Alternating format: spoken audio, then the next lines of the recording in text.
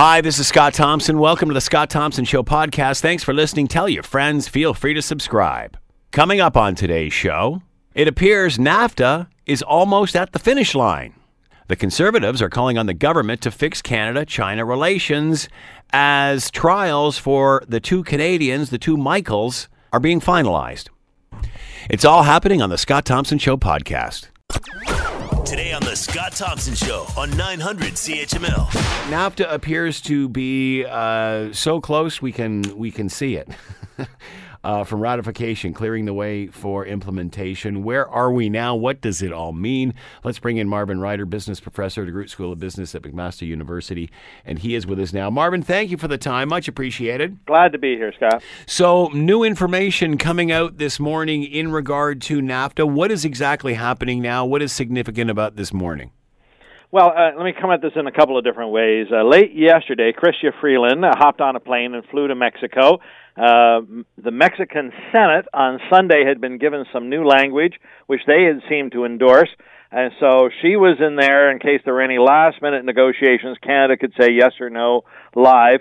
And it appears, all things being equal, that this has happened. Now, the announcement from Mexico hasn't happened just yet. It should happen within the hour. A little three-party shaking of hands with Robert Lighthizer, that's the American negotiator, Chrystia Freeland on behalf of Canada, and a Mexican person. But all eyes shifted to Washington this morning. Nancy Pelosi, the Speaker of the House, first started with some letters of impeachment around Donald Trump, and then after she finished that press conference, she held another press conference immediately after to say, oh yes, by the way, we now have a deal. And the assumption is that if the Democrats in the House say they're happy, then everyone else is going to be happy. And I just think it's fascinating. Before the three parties announced they had a deal, if Nancy Pelosi thinks it must be a deal, then I guess it must be a deal. So there's a lot of backpacking or handling, slapping going on in Washington today. So what about the timing of all this? You mentioned that going from one press conference to another. Right. Is there any significance that both of this is all of this is happening at the same time? Well, she was asked that question directly. Is this coincidental? And she said, and as did, by the way, Representative Neal, he chairs the Ways and Means Committee in Washington. He says, you know, you strike when the iron's hot. This was all coming together at this time, and it's just coincidental. It's not completely coincidental because the House of Representatives in the United States rises, or adjourns, if you want another word, on Friday for their Christmas break and won't be back until nearly the end of January. So if there's to be legislative action, it really had to happen over these next 2, 3, 4 days. And even now, Speaker Pelosi was asked, okay, you say you have a deal. When is the vote going to happen? And she says, well, we don't know. So I'm not clear that they'll actually have a vote in the House of Representatives between now and Friday. They may actually wait to do it until late January. But the theory is if the Speaker says they've got the votes, they've got the votes, and now the actual vote is just a technicality. In Ottawa, same kind of a problem. The way we do it in the parliamentary system is a bill has to be read and approved 3 times. You hear about the first reading, the second reading, the third reading. Our House also rises on Friday for Christmas break, although the expectation is they'll be back around the middle of January. It's not clear to me there will be even a first reading of this, and if there is a first reading, will it pass? And I don't want to make too much of this, but as you know, Justin Trudeau has a minority parliament. He needs the support of one other group. NAFTA, or the new NAFTA, USMCA, has a couple of clauses that the Bloc Québécois says they don't like because they don't help Quebec farmers. The NDP say they have some clauses they're not overly fond of. Now, you would think the Conservatives, who are pro-free traders, they would vote for it, but are they prepared to give Justin Trudeau a victory? I think we're going to watch this over the next 3 or 4 days. We may not get a vote in either Washington or Ottawa before they rise for Christmas. So, as far as the timing goes, is that advantage to the president or to the Democrats? Well, I'm going to say both. Trump came in saying, look, it's the economy, stupid, elect me, I'm a big economy person. He began by giving some tax cuts, and those tax cuts to the business community have certainly seen the stock markets rise. The American economy has grown, and not at a fast pace, but at a reasonable pace during this time period. But on the other hand, he also said, I'm the deal maker. And he really hasn't made any other deals other than this free trade agreement with Canada and Mexico. So when he had the grip and grin in November of 2018 with Justin Trudeau and Lopez Obrador, it looked like this was going to be the hallmark of his presidency, but it bogged down, and for a year nothing has happened. He really wants this to happen going into the 2020 primary season and election season. And then the Democrats, they were accused of being so focused on impeachment that they weren't prepared to do any other legislation at all. They're putting the country's, economy at risk by not being better about all this. So they've come along, and this is why they've approved it. They, too, want to get this done before the primary season, but the way they're spinning the story is, well, thank God we took another look at it because we made some changes to USMCA which make the deal better for the average person, and thank goodness we're there. So both are going to try to spin this as a victory. Does NAFTA success override the impeachment? The impeachment hearings, do they cancel each other out? Is it a wash? What has Americans' attention? Yeah. So here's the funny thing about impeachment. I think the average Canadian doesn't understand impeachment or the American system of impeachment. I want to take you back to another president, a fellow by the name of Bill Clinton. Bill Clinton was actually impeached by the House of Representatives. Now, when you impeach a president, what you say is, I believe this person has committed high crimes and misdemeanors. The House then votes on the impeachment, and then they list the articles of impeachment. This is the crimes we think they're guilty of. But when the House impeaches, it doesn't actually mean the person is removed from office. What next happens is a trial in the Senate. And in the case of Clinton, the trial in the Senate found him not guilty. So even though he was impeached by the House, the Senate said, no, we don't think he did commit those high crimes and misdemeanors, and that's why he was able to continue as president.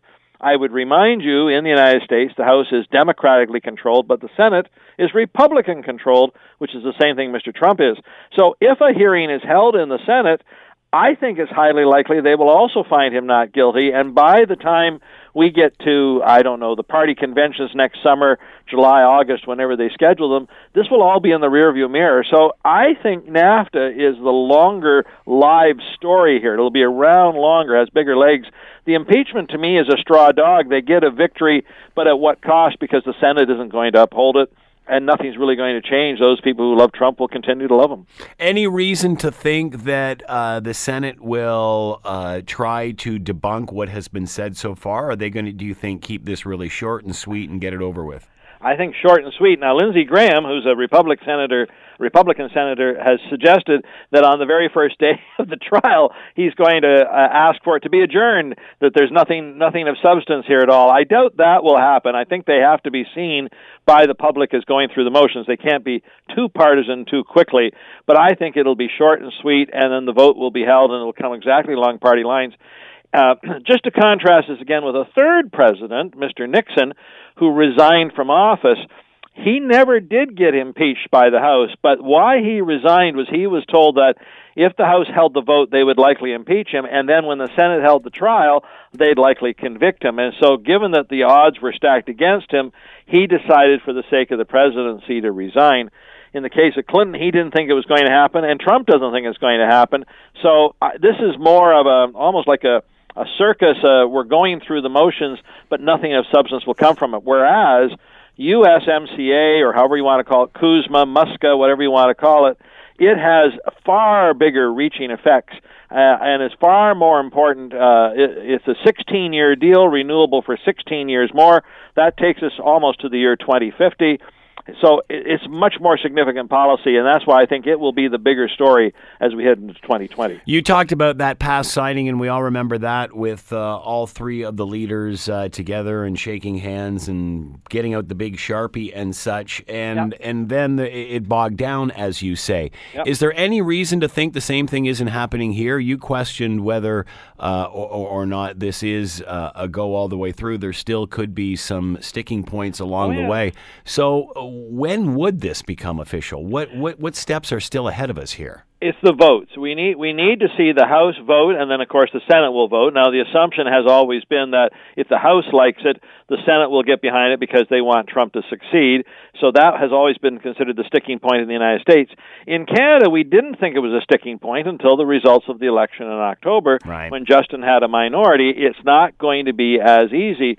I can imagine any number of scenarios. For instance, I can imagine one of the parties holding their nose and saying, well, I'm doing this for the best of Canada. I can also imagine parties saying to some of their members, today when we're having that vote, I think you have flu, don't you? You shouldn't be there. And allowing the Liberals to get it passed with them not actually supporting, but just when you do the count of hands that are up and hands that aren't there, it might be enough to squeak through. I doubt anyone wants to defeat this. I don't think they want to be the party in Ottawa that defeats this, but whether they want to get behind Justin, that gives them a problem whenever this minority government's term expires. Longer this takes to sign, the harder it gets to do so? Well, that was what would have been my argument over this last year, that we had lost so much momentum since November of 2018. Would this ever appear on the legislative calendar in the United States? I can't exactly explain why Nancy Pelosi and the Democrats have suddenly got this burst of energy on this with just days left in their calendar in 2019. But again, let's just, the winds are blowing in the right direction. Let's say hallelujah. I think there's enough momentum now that we're likely going to see another one of those Three Amigos moments, probably in late January, with a signing most likely at the White House, as you say, with the big Sharpie and hands all around gripping and grinning.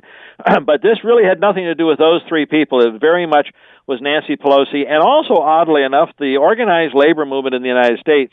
They had some problems with the NAFTA 2.0, and they've now made their changes.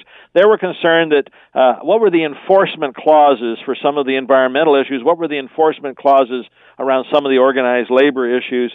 They now feel they've got enough in there that they can back it. So I think it is smooth sailing. I just can't give you the date by which all of this will be behind us, and we'll see that Three Amigos moment. And in Canadian politics, as far as the opposition, is it not too early to start talking about bringing down a government anyway? And as you mentioned, is this what you want to use to do that? Right.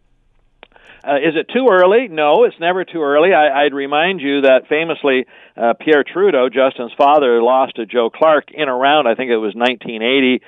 Don't quote me exactly on the year. And Joe Clark brought in a very difficult budget, and thinking that the Liberals, because they were in disarray and Trudeau was resigning, there'd be no way they could defeat it. And by God, they did defeat it. Trudeau came back and then turned around in the next snap election, led to a majority. So things can happen. Now, that would require Andrew Scheer to do an awful lot of calculus. And does he feel there's enough steam there? Today, for instance, in Ottawa, Jason Kenney, the Premier of Alberta, is meeting with Justin Trudeau. Again, if he suddenly comes out the way Doug Ford did, a little more conciliatory, a little more I'm willing to work with this fellow, then that makes it harder for Andrew Scheer. On the other hand, if Jason takes a really hard line and reinforces that anti-government sentiment, he might choose to pull the plug. But why would you argue this? I think you'd be much better off if you had a budget in which there was some spending that was allocated or something, and that's why I got to save the Canadian people from that spending. I don't think anyone needs to be saved from this NAFTA 2.0. Marvin Ryder has been with us, business professor at DeGroote School of Business, McMaster University. It appears NAFTA is almost to the finish line, but we'll believe that when we see it. Marvin, as always, thanks so much for the time. Much appreciated. Anytime, Scott. You're listening to the Scott Thompson Show podcast on 900 CHML. Lots of chatter in regard to what is happening south of the border, in regard to impeachment charges and such. And oddly enough, we're having this discussion as the final details, and I guess it's been announced that the NAFTA is now very close to the finish line. Fascinating that all of this is happening at one time. Let's bring in Jared Yates Sexton, political commentator and American author of The People Who Are Going to Rise Like the Waters Upon Your Shore, a story of American rage. And he is with us now. Jared, thank you for the time. Much appreciated. Hey, thanks for having me, Scott. How much of that rage is increasing today with impeachment talks, and what is going on as the president moves closer towards this? Today is another one of of those benchmark days. We're getting ready to see only the third American president to ever be impeached, and we are living in different realities on each side of the political spectrum. There's a large swath of Americans, liberals, independents, a lot of Republicans who believe that what this president has done is not just deserving of impeachment, but he deserves to be removed from office. And in the Republican Party, which is playing a lot of political one-upsmanship and a lot of trench warfare tactics here, have basically staked their claim on an alternate reality that has nothing to do with the facts as they are. It's a really divided partisan time right now, and with each new day, we're just seeing it grow wider.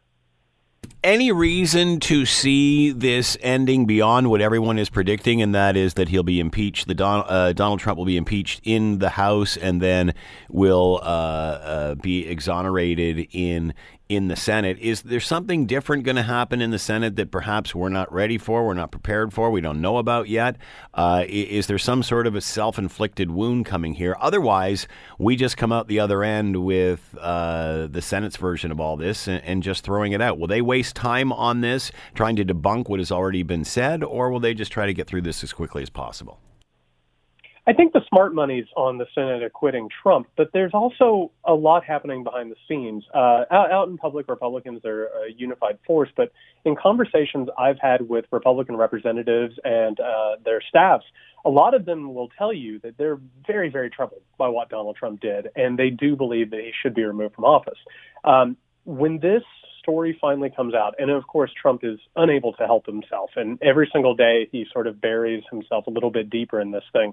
Depending on how he acts or surrogates act or how this impeachment battle continues, there's always a possibility that something could shift. Again, the smart money is on acquittal, but there's been a lot of talk behind the scenes and a lot of discussions about people who understand that this is a serious crime. So there's always hope that some consciences will come into this. What about the timing with the NAFTA announcements today? And it looks like things are finally getting close to the finish line there. What about the timing of all of this on both parts, for both the Republicans and the Democrats? Well, with Democrats, it's a PR move to say that while they're impeaching a president, they can still work with him. One of the big critiques that Trump has had, and Republicans as well, has been that the Democrats have been so focused on removing him from office that they've been a do-nothing Congress. This is a PR move to say we can go ahead and walk and chew gum at the same time, although it should raise some eyebrows, the idea that the Democrats are in essence saying that the president is not qualified to be in office and should be removed, and yet working with him on this. There's a lot of scratching the head and rubbing the belly at the same time on this that is, I think, a little puzzling for some people, but it's definitely a message being sent. So is it advantage Republican or Democrat for this, or does it depend on who you ask, obviously? Well, in these trade deals, for the most part, it's been seen as a bipartisan affair. In the past, whenever America has sort of worked for international trade deals, it's always sort of gone both Democrat and Republican. The trade deals aren't something that the Democrats and Republicans usually fight about. You'll mostly hear about them in presidential primaries and things like that. But for the most part, economically, they're on the same page. So this is just one of those political moments where I think both sides see it as advantageous to go ahead and throw their lot behind the deal. Assuming, and again, anything can happen in this presidency, we've certainly seen that, but assuming it all ends as you have just predicted, and through the House and the Senate, how does that set the stage for the next election? Who does the advantage go to, or is it just to the point now where people are just sort of being reconfirmed what they already know? Yeah, and this is a really brutal thing to talk about, because if he is acquitted, as everyone expects, then it is giving a green light to presidents and politicians to reach to other nations to interfere in sovereign elections, free and fair elections. The idea that this could happen and then 2020 would happen, I think it's going to undermine a lot of confidence in the system, particularly as polls are already showing that a majority of Americans do believe what he has done is impeachable and a crime. It's hard to see how this isn't going to just firm up the partisan divisions that we already have. I think Democrats are already decided how they feel about it. Republicans are already decided how they're feeling about it. And in a lot of ways, I think the 2020 election, as much as it will be free and fair, will be a decision that Americans are going to come to that is going to be predicated on how they feel about Donald Trump and his actions. There's always been divisiveness in American politics. Go back to the Civil War days and such, and there's always been divisiveness. I mean, that's just the facts of a large country. We're in the same predicament in some cases. Is this the most divided Americans have been in an awfully long time? Well, I mean, it took about 12 years for American parties to develop and start calling each other traitors to the nation. So this has been a pretty regular factor in American politics. But what's different now is that obviously we, in this mass media age with the technology that we have and social media and cable news and all of that, we're more entrenched in our realities based on that technology. So it is a little bit different in terms of how it's being prosecuted out. But we have seen time and again when America has been in crisis, whether or not it was at the turn of the 19th century or, later on with the Civil War, there are these moments where America has always divided up and it becomes very, very dangerous. And we keep seeing times where the press and technology and of the age sort of drives us even further apart. So this is a really dangerous moment. But it is part of the American character and part of the American tradition. Jared Yates Sexton has been with us, political commentator, author of The People Are Going to Rise Like the Waters Upon Your Shore, a story of American rage. Jared, thanks so much for the time and insight. Much appreciated. Hey, thanks for having me. You're listening to the Scott Thompson Show podcast on 900 CHML. Some developments in regard to Canada-China relations on a couple of fronts. First, very disturbing headline now from the Canadian press. China hints at trials for detained Canadians as pressure to release the Huawei CFO is mounting. China is hinting at upcoming trials for two Canadian citizens held for a year on vague national security charges in what is widely believed to be an attempt to pressure Canada to release the Huawei CFO. A foreign minister spokesperson said on Tuesday that the cases of Michael Kovrig and Michael Spavor have been transferred to prosecutors for review and prosecution in accordance with the law. Such trials are virtually carried out behind closed doors, and convictions are virtually assured.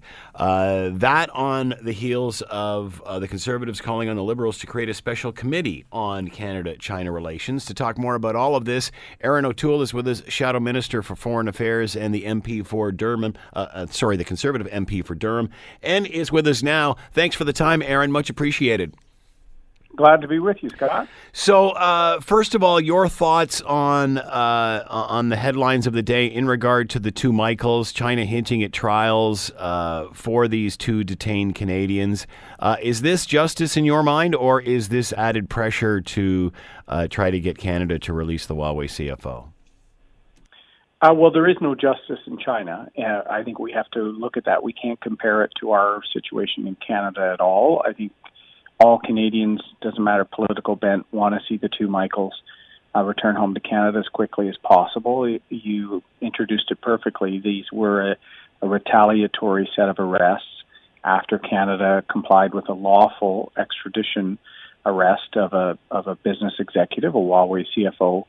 And so it was a diplomatic hostage taking, some have called it, and it's unfair to those citizens. So we have a situation with China where the relationship has become very, very complex.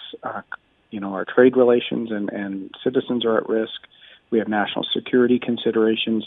There's a whole range of things that we feel could best be examined by a parliamentary committee that can be done in secret at times to make sure sensitive information about cyber and other issues can be examined. And we can make sure that the government's putting the best foot forward to get our citizens home. So that's what we're arguing for today in Ottawa. So talk a little bit more about this committee. What's the purpose? How is this going to help things? How will especially with this very complex problem? Well, the Trudeau government has had a year of this acute crisis with our citizens impacted. There's been a couple of other Canadian citizens sentenced to death in Chinese courts. One had a 15-year sentence turned into a death sentence. There's been canola, beef, pork disruptions, travel and other issues. There's a whole range of issues we have with China. And the government's been very reluctant to talk about Huawei being in the 5G network because of security concerns that many of our allies in the Five Eyes group of security allies have. So there's so many of these trade, consular, national security, defense issues. China is now considering itself a near Arctic state and has interests in the Arctic, including ours. So I think Parliament should look at the evolving role of China in global affairs and make sure that Canada can effectively balance off the important economic aspects of China, but also make sure we're not sacrificing our values, our commitment to the rule of the law, standing up for issues, whether it's our citizens and human rights in Hong Kong or the situation with the Uyghurs. A special committee will allow all aspects of this relationship to be examined and for us to take the politics out of it when it goes in camera on sensitive issues. Do you think that the reason that we haven't confirmed or not the whole 5G question, the whole 5G debate, is because the two Michaels are still in captivity? I mean, if you make a decision like that now, it could be fatal for them in some form. Do you think that's the reason that they seem to be dragging their feet on 5G, is because the two Michaels are in captivity? That could be. You know, the government has not articulated a reason why. Certainly, Andrew Scheer and our party, the Conservatives, prior to the arrest of the Canadians, had said that Huawei should not be part of our 5G critical infrastructure. You got to think, Scott, in the future, the Internet of Things, from our power plants to vehicles, could be on a 5G network. You have to have absolute certainty that there is no ability to infiltrate or impact that, because our modern economy will be built upon it. So that's why many of our allies have said that Huawei can't build components in that. We could have moved in lockstep with our Five Eye allies so that China couldn't isolate people. That's what we should have done. The Trudeau government didn't do that. Then the arrest of the citizens complicated it further. These are just a few of the challenging aspects of the China relationship, and why I think rather than us having 3 weeks of steady questions on everything from human rights to Hong Kong to South China Sea Islands, a whole range of things, we form a specialized parliamentary committee. Other countries have done a similar approach to this, so that we can really look at both the challenges and profound, the opportunities that exist with China too. How has our view of China changed? I mean, you look back even a few years ago, maybe 10 years ago, China was very much the golden goose. It was about impressing them. It was about courting them. It was about trying to build that relationship, build that trust. And now it seems that, it's certainly a one-sided relationship. How is our perception of doing business with China changed? It has changed, and that's a great question, Scott, because China has changed. This is not the China of 20 years ago and the Team Canada visits and China was opening up. And this is a China that has actually taken major steps back on human rights, major steps back in terms of the Communist Party itself, managing all aspects of citizens' life. There's a surveillance state. They've interned 1 million Muslim Uyghurs in a remote part of their country for so-called re-education. Even their companies, like Huawei, the 19th People's Congress just a few years ago, made it that all senior executives have to be part of the Communist Party, and the company has to fulfill the wishes of the state. So these companies are not like our Bell and Telus and our, Rogers, are independent large corporations. These are arms of the Chinese state because the state has mandated that. So as China has regressed in this way, I think the Western world has to work together to make sure there's a rules-based approach, that we speak up as a united front and show China that if it wants to be the world player and leader it wants to be, it has to do that in a rules-based, fair, respectful of human rights context. What are the chances of this committee happening that you're proposing? Great question. This will be the first real test, Scott, of the minority parliament. I think we're going to win the vote. I've heard that we have support from the NDP, from the Bloc, potentially the Greens. I've said, why would the Liberals not want an all-party committee that would actually take this. Some of it would be in camera, so they could avoid difficult questions in the House. Why would the Liberals not want this, other than if they don't want their own decisions to be scrutinized? I think it will pass. I think we'll stand this up in January, and our hope is that it provides a report to Parliament and next fall, so it would end in June. So it would be a time-limited committee, but it would be able to call the Prime Minister, our Ambassador Barton, for an up-to-date report on China. Parliament deserves the ability to hear what the government is doing and to assess whether we're doing our best efforts for not only our citizens, but the overall complex relationship we have with modern China. Erin O'Toole has been with us, Shadow Minister for Foreign Affairs, the Conservative MP for Durham. The Conservatives calling on the government to work towards Canada-China relations by creating a special committee to oversee the relationship. Erin, thank you so much for the time and insight. Much appreciated. Thanks for covering this, Scott. You're listening to the Scott Thompson Show podcast on 900 CHML. We're talking about Canada-China relations and China now hinting at trials for the two detained Canadians, the two Michaels, as pressure to release the Huawei CFO. To talk more about all of this, Gordon Holden is with us, Director of the China Institute, Professor of Political Science, University of Alberta, and is with us now. Gordon, thank you for the time. Much appreciated.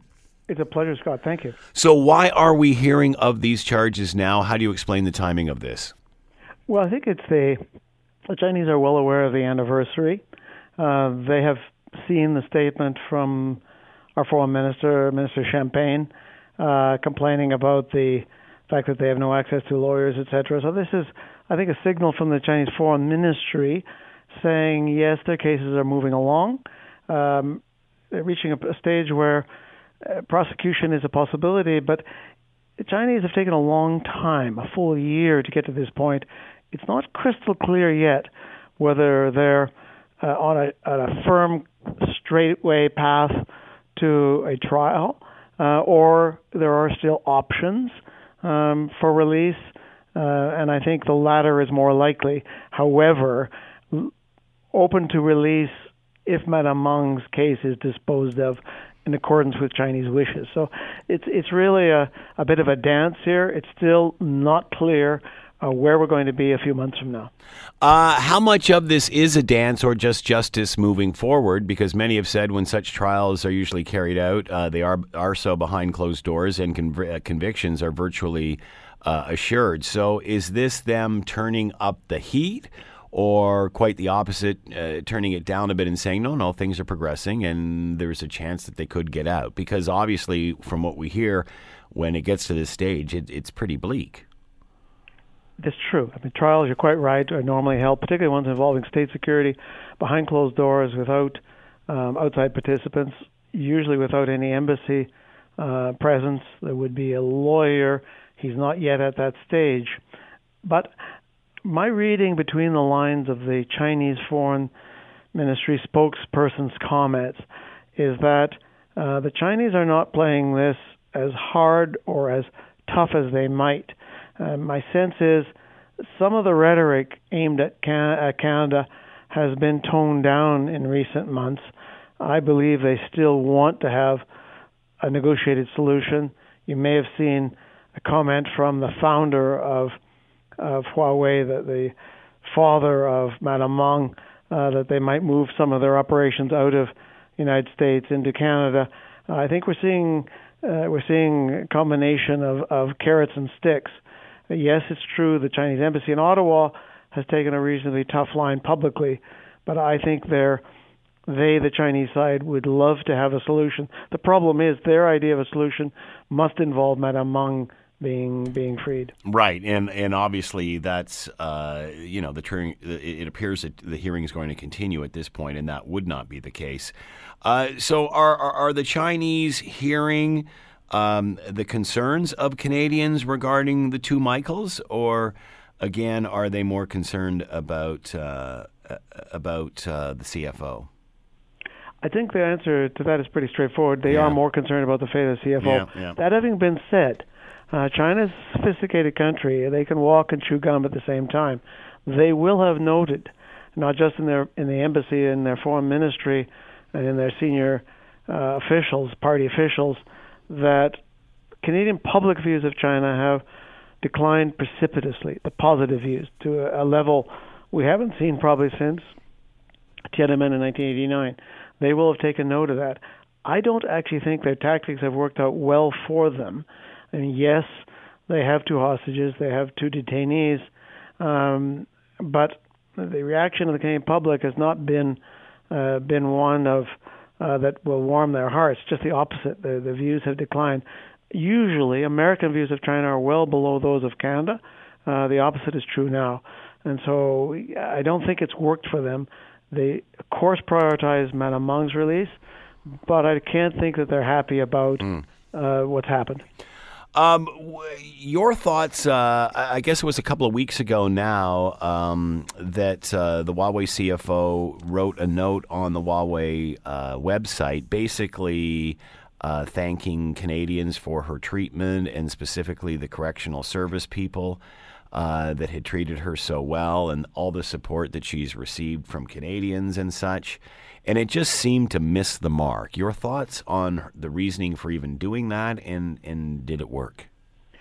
Now, if there weren't 2 hostages, 2 detainees in China, Canadians, I think it might well have worked. It would have been, thank you, Canada, for treating me well while I'm wearing this ankle bracelet and going about Vancouver. But the contrast was so clearly drawn between her treatment and those of our 2 Canadians. I think it fell quite flat. I think it was part of her father's broader effort of, yes, we may send more work to Canada, we may spend more money there, we'll be more active.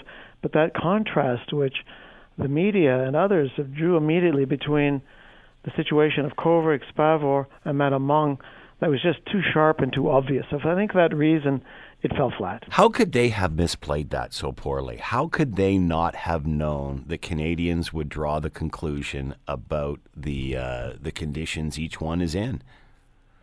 Well, I think there's 2 problems there. One is they certainly have a host of advisors, primarily legal, but others. And if they'd listened to their advice, I can't think that they would have agreed that's a good thing. But China itself is a very different media environment, of course, much more closed, state-controlled media. That kind of messaging wouldn't have been able to have brought the counter themes that we read in the Canadian media on the airwaves in Canada, which were so obvious. I think the fact that they're not really good at that is just the nature of who they are in their own system, which is very different. Do they? Would they have realized now that the note was offside and that was received the other way? Would they be aware of that?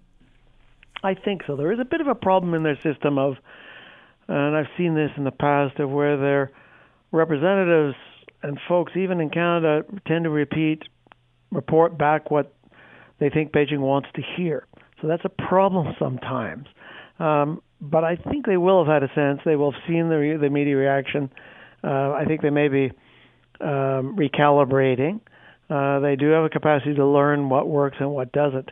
But their bottom line, really, at the end of the day, is not really focused on popularity of China and Canada. Right now, it's focused on getting Madame Meng out. Then they'll turn the hand to the other. So it's possible for you to know, but there is a problem sometimes. The folks, even representing the Chinese government, tend to tell Beijing what Beijing wants to hear. So what's next for the 2 Michaels and Canada's reaction to this? Well, I think it's going to be nuanced because it's not clear precisely where China's headed with this. They're moving along to another phase. I think they're sensitized to the criticism of our foreign ministry. I hope they are, that there's been no legal access, there's no lawyers been able to access them. If they move to the beginning of a next phase, particularly a trial phase or investigation immediately prior to trial, or whether it be legal access, it's neither good or bad. It depends how this ends. If it moves forward to a trial and there's a quick trial and they tend to move quickly and they're sentenced, that's not a positive thing. It's not impossible to expel them at that point. China, everything's possible in China. It depends what China's about. And I think the fact that they've been opaque as to what their destination is, where China's headed with this, is because they don't really know what's going to happen here in Canada. If things moves positively, the courts dismiss the case. The extradition judge says there's no case to answer. That's always possible. Our Minister of Justice could, under Article 23A3, simply say, I'm bringing this to an end. That would, in my view, probably lead to a pretty swift end on the other side. But we don't know that yet. I think the Chinese are keeping all of their options open.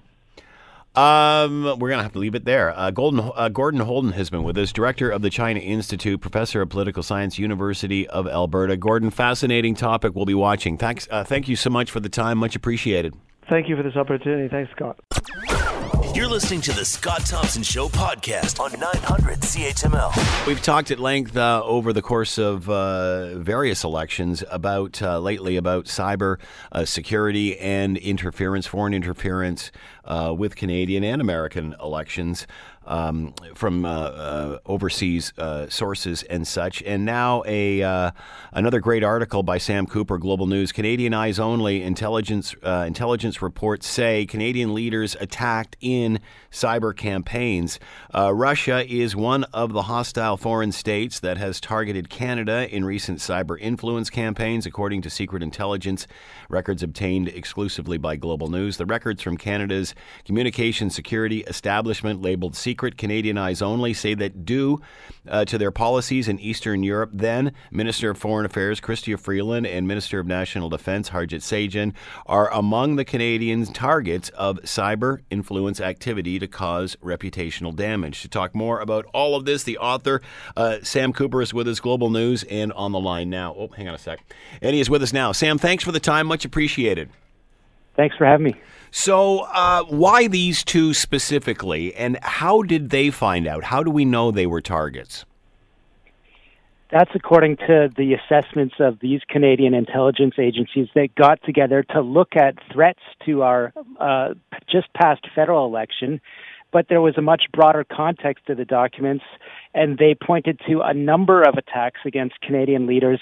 The only examples that were not redacted were these ones. And so they judged, I would assume through patterning, I don't know exactly whether they know the IP addresses of certain news agencies in Eastern Europe, but they judged that these agencies had a very clear campaign that when Minister Freeland was promoted, it was these stories about her family's history came out, and as happens in disinformation, there's some truth to the fact that her grandfather was an editor of a news media company in the past that had links to the Nazi Party. However, the reports distorted those facts and made it look like the whole family was part of this. And then these reports continued at very strategic times. So that's how they judged it was very likely, really because of Minister Freeland's positions on policy specifically, that she has been very in favor of investigating and sanctioning corruption in Russia. When we look at Minister Sajjan, Canada was leading NATO forces in Latvia, and when he went over there for a mission of sorts, right away, some reports that were racist in nature, making fun of his appearance, came out. And so that's how they judge. This is aimed at reputational damage. We don't know how much damage is caused, but we know that those influence attempts are out there, and that's just one aspect of a broader campaigns. How difficult is it to chase this? How difficult is it to even police this, to even figure out who's doing what? It's a great question. It's a difficult one to answer because to a certain extent, we know that, of course, Canada has counterintelligence, counter-cyber activity against some of these actors. We don't have visibility on exactly what their campaigns are in Canada, how much is spent, but I think it's fair to say that the records say that Canada has to do much more. And it makes sense because when you look at that last U.S. Federal election, the verdict is very clear. There was a massive campaign to sow discord through social media and other means, hacks, And that's a wake-up call for all Western democracies, is what I'm getting from these documents. I think it's fair to say that it's not just government, but your average citizen that uses the Internet that has to be aware, first of all, that bad information is coming at them from people that have different interests in mind, and also even little things that most of us know about, like cyber phishing attempts. Clicking on that wrong link can lead to, wide-scale problems in the country. So this is basically them writing false narratives about whoever to try to corrupt their image, to try to tarnish their image in some way, hoping that social media users or what have you will forward this on to other like-minded people. That's right. They want to get the information rolling. They want to get it into the echo chamber of social media, as my documents say. And it's fair to say that disinformation is probably as old as spying itself, which is an ancient industry. But the cyber element is something that amplification, that increased power, is something that intelligence agencies love to use. And as our experts told us, don't be fooled. Canadian intelligence agencies are online as well, but they are monitored. They can't do the very bad things that some of these other authoritarian governments can do. There is so much chatter about this, Sam, and largely due to the work that you're doing here as well in exposing a lot of this. Are we getting smarter? Are we becoming more educated? Because again, this is something that, although relatively new, we've been hearing about it now for a couple of years. Are people becoming more aware, or are they falling for it? Well, that's a great question. I haven't done a study on that, but I think it's fair to say, at the Thanksgiving dinner table or the Christmas dinner table, 3 years ago, if someone said, "Hey, have you heard of bots?" No one would have said yes. If that conversation comes up now and you say, "Oh, hey, do you know what happened in that last U.S. election?" I think a few people in the family realize that, and especially our younger generations are hopefully getting very smart to online technology and terminology. Are we getting smarter? I think it's I feel that a part of school curriculum should be more about critical thinking. We get all of our information from the Internet these days, and it's a lot easier to get information on the Internet than to get it into a library book. And so in a way, it's easier to be fooled. Yeah, that's very true. You can certainly see that. But are we learning that if we hear something or see something in ways that normally we wouldn't have, and I guess this is a generational thing, wouldn't you just check sources? I mean, is it the normal newscast that you would watch every night that's saying this? Is it the normal source that you would normally read that's saying this? How, as opposed to something off of social media? Are people running through that checklist, or is it we've just become such a social media driven society that we just assume it's all true? That's I don't know how many billions of dollars are connected to that question. I'm sure there's studies going on, but I think it's fair to say that credible news organizations are more attentive to this than ever, in being rigorous in checking facts, double checking, triple checking, even thinking about the motivation of people that are coming to us with information. We're very aware now that as we become aware that intelligence agencies and influence attempts are growing, we have to be more diligent in checking information. And I hope that readers and listeners are aware of that as well, and going to good sources. We do the job of telling the stories and telling them this is where the information comes from. Hopefully the readers are doing a little bit of that themselves too. Other than obviously credible sources, what advice do you have for users, readers, what have you, viewers who may be confused? I mean, is it the younger generation who is just so used to using this all the time? Is it the older generation who perhaps can be fooled? What advice do you have for those that are consuming this information? It's a extremely complex question, and it's so important. I mean, always, it's easy to hear something and take it down as fact right away. But the general points are, when you hear something, is there any motivation behind it? look, people say follow the money. I would tell people, if I was teaching a little media course, when you read a story, think about the money involved. What's at stake? Think about ideology. We didn't all study, certain courses in university, but we can all be aware that whenever there's money at stake and politics at stake, there are going to be people that are going to try to push you this way and that. Well said. Canadian Eyes Only intelligence reports say Canadian leaders attacked in cyber campaigns. The latest from Sam Cooper. You can see it on the Global News website. Sam, as always, thanks so much for the time. Much appreciated. Thank you. The Scott Thompson Show, weekdays from noon to 3 on 900 CHML. This is the Scott Thompson Podcast, available on Apple Podcast and Google Podcast or wherever you get yours.